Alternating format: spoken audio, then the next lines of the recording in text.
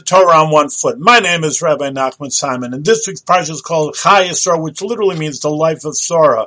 But actually, if you read the Torah, the beginning of the idea is that the death of Sarah. She actually died. Why are they calling the life of Sarah? Well, truth is that even though physically she may have died, but spiritually she had a child, which is Yitzchak, this week's parsha, and she had her good deeds with her husband, and that lives on forever. Today we even say the first matriarch, or Sarah. So even though physically she's not here, but spiritually with her children, with her good deeds, with the founding of Judaism, with her husband Avraham, Abraham, that really she truly is alive. That true life is spiritual life with the Torah and the mitzvahs.